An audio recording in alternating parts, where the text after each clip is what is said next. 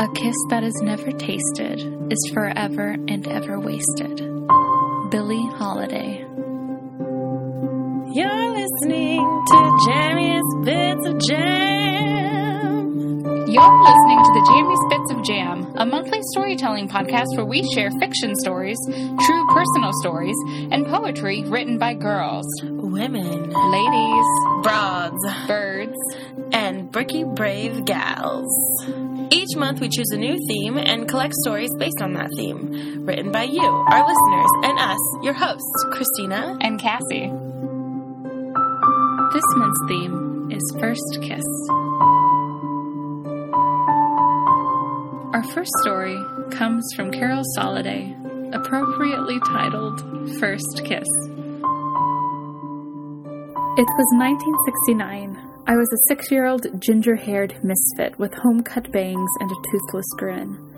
I never could figure why Mom could not seem to get my hair cut straight, but happy I had a mom that tried since we had no money for fancy haircuts, and she did not have the patience to chase me down to comb the rats from my hair. I remember her taping my bang line with Scotch tape in her attempt to cut a straight line. She was rarely successful at getting the tape on straight, so they were always uneven. I was a bit hopeless in being girly. I was a tomboy and enjoyed playing with the opposite sex. Girls seemed silly and hopeless when it came to playing in the dirt and cowboys and Indians. I preferred the smell of my smoking cap gun to sissy perfume they chose to wear. On my most creative days, I took my backhoe and dump truck and built gravel and dirt roads with a mountain or two. I always had a lake and river to dig. At the end of the day, I would be a muddy mess. This was the reason my dad called me Little Mess. So I called him Big Mess, because he sometimes would come home from work, dirt-ridden from his labors. But it was on a sunny autumn day on the playground that my attitude began to change. Jeff and I had just jumped from the swings as they reached their highest height. I was a bit clumsy in my landing, but I just dusted the dirt from my seat and ran over to the monkey bars. How I wished I could climb, but as always, Mom made me wear a dress every day. I really wish she would have let me wear culottes. At least they were still shorts, and I could play without my skirt flying up. I envied the boys. They could run, jump, or whatever. They got to wear pants. I did not want to be ladylike. Jeff could climb and hang upside down from the bars. He was just the greatest. The greatest. The sun's shafting light glimmered through his blonde crew cut. He glowed, and his toothless grin that matched mine. What just happened? I shook my head. What was I thinking? He was a boy. I was a girl. I squeezed my eyes shut. I felt sick to my stomach. I ran into the school, even though recess was not over yet. The teacher questioned me. I lied. I have a stomach ache. Days passed, and I wandered around the playground. I started talking to a couple of girls. They were a bit boring, but I wasn't up to hanging with the boys for now. I didn't understand what this feeling was. I still watched him from afar. I kept thinking about him. I always watched movies and saw Mom and Dad kiss. Maybe that is why I felt this way. Maybe if I gave him one of those long movie kisses, I would stop feeling like this. Like anticipation of the unknown. So I plotted how to get him alone. Finally, I had it all figured out. We had a coat room where we left our boots and coats, hats and scarves, as the chill had taken over the Kansas air. Winter would soon be here.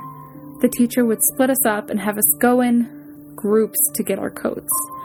I was a B, and he was a G. So I lingered, and took my sweet time, though I could get my coat on much faster. I stopped him and said I had something to show him. Everyone else went back to the classroom, but I could hear steps of the next group coming closer. Closer they came. My heart was beating outside my ears. I looked at him looking at me with a dumbfound, silly, toothless look on his face. I gathered my courage, placed my hands on both sides of his cheeks, praying that he felt the same way that I did. I planted my best movie kiss on him. It seemed to last too long. The classmate's steps got closer, louder. He looked stunned. I felt he was looking at my soul through my eyes. The room was spinning. I clenched my eyes, creating falling iridescent glitter particles to flow as I trapped in the snow globe of my mind. To flow as if trapped in the snow globe of my mind. When I opened my eyes, he still had a dumb, shocked look on his face, as if to say, "Why did you do that for?" I looked down at my feet as if I could see my heart sink slowly to my toes. It melted and flowed upon the floor, along with my broken spirit. What had I done? He had returned my kiss, but now I was to blame. Maybe I had more to learn. In those days, the man was to lead. My boldness was to blame. I had overstepped my boundaries by being too forward. In this, I felt I maybe should have been a lady to be more demure. Maybe I would store that in my repertoire for when my teenage years arrived. For now, it was too much to think about. I had ruined our friendship. I didn't know what we were now. Why did I do it? I ran all the way home. Mom couldn't figure out what was wrong with me, but she knew something was up. She was like that all-knowing, with eyes in the back of her head. So hard to keep secrets from her. I no longer felt like I was an innocent. I had knowingly lured my best friend into the closet for that first kiss, which destroyed our friendship. No longer could we hang out as friends. I had become a sissy girl. I had let myself down for my impulses. Oh, the woes of growing pains that started with that first kiss.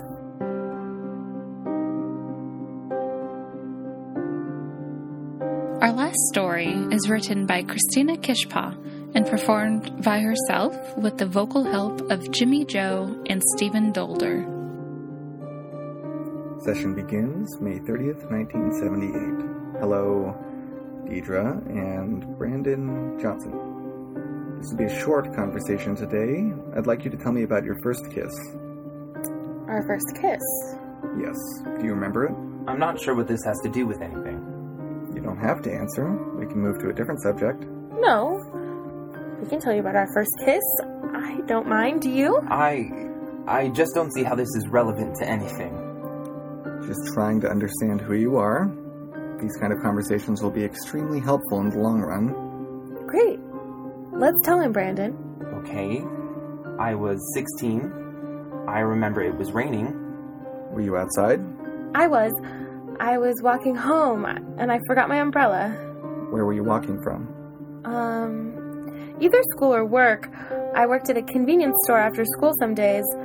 I remember it was still light out, so I must have not worked. I was wearing dark blue Mary Janes, red socks with white trimming, and a light brown dress. Deidre. Yes. You're going into too much detail again. You were. Damn. Apologies. I'm always overcompensating. I would just like to know the basic information, enough for me to understand what happened. He put his lips to mine. Yes, that is what happened. But what led up to it? Start from you were walking home in the rain.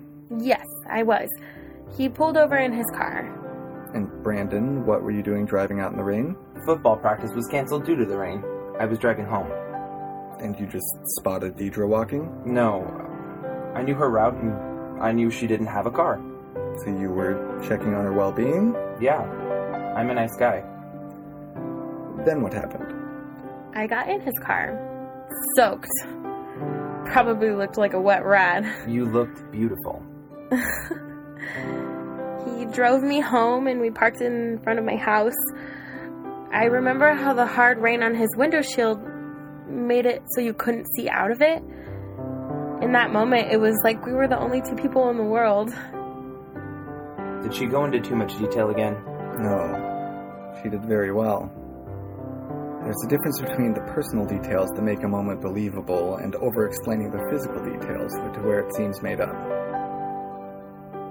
Interesting. So what happened next? Well, you asked me to go to the homecoming dance with you. Yes, I did. She told me that someone else had asked her earlier that day, too. Who else had asked you? Another boy at school. What was his name? His name... Deidre? I don't know his name. Make it up. Why would I make it up? Just try. Charlie. Good girl. Now, tell me the rest of the story.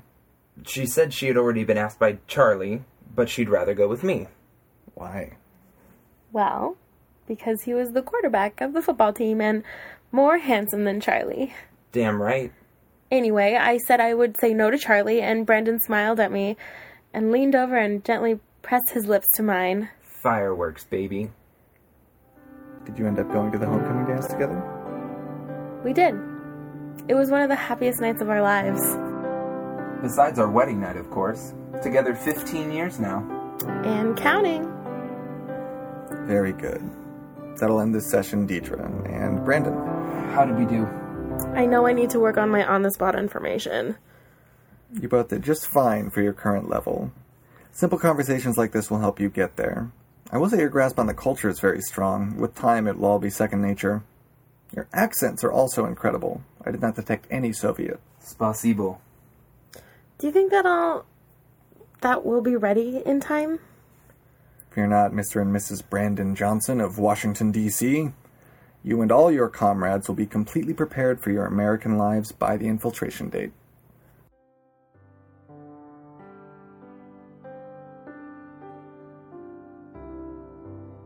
This has been the Jammies Bits of Jam Storytelling Podcast.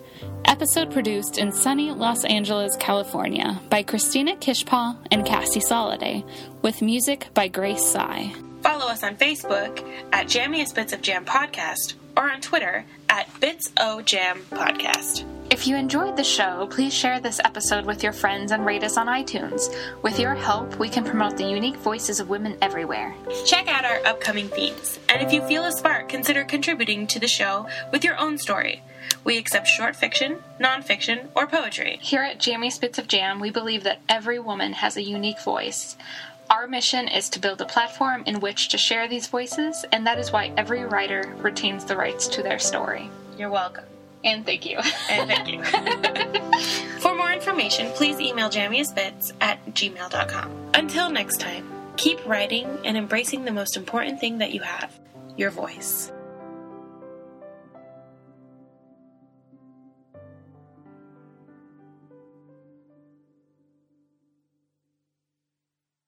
Besides our wedding night, of course. Together 15 years now. And counting. Very good. That'll end this session, Deidre and Brandon. How did we do? I know I need to work on my on-the-spot information. You both did just fine for your current level. Simple conversations like this will help you get there. I will say your grasp on the culture is very strong. With time, this will all be second nature. Your accents are also incredible. I did not detect any Soviet. Spasibo. Do you think that that will be in... Wow. Look who fucked it up this time. No. You know why we won't pay you the same wage. Usually the perfect one. Oh, the perfect one, Dr. Ken Jeong. Just trying to rhyme people's names with things.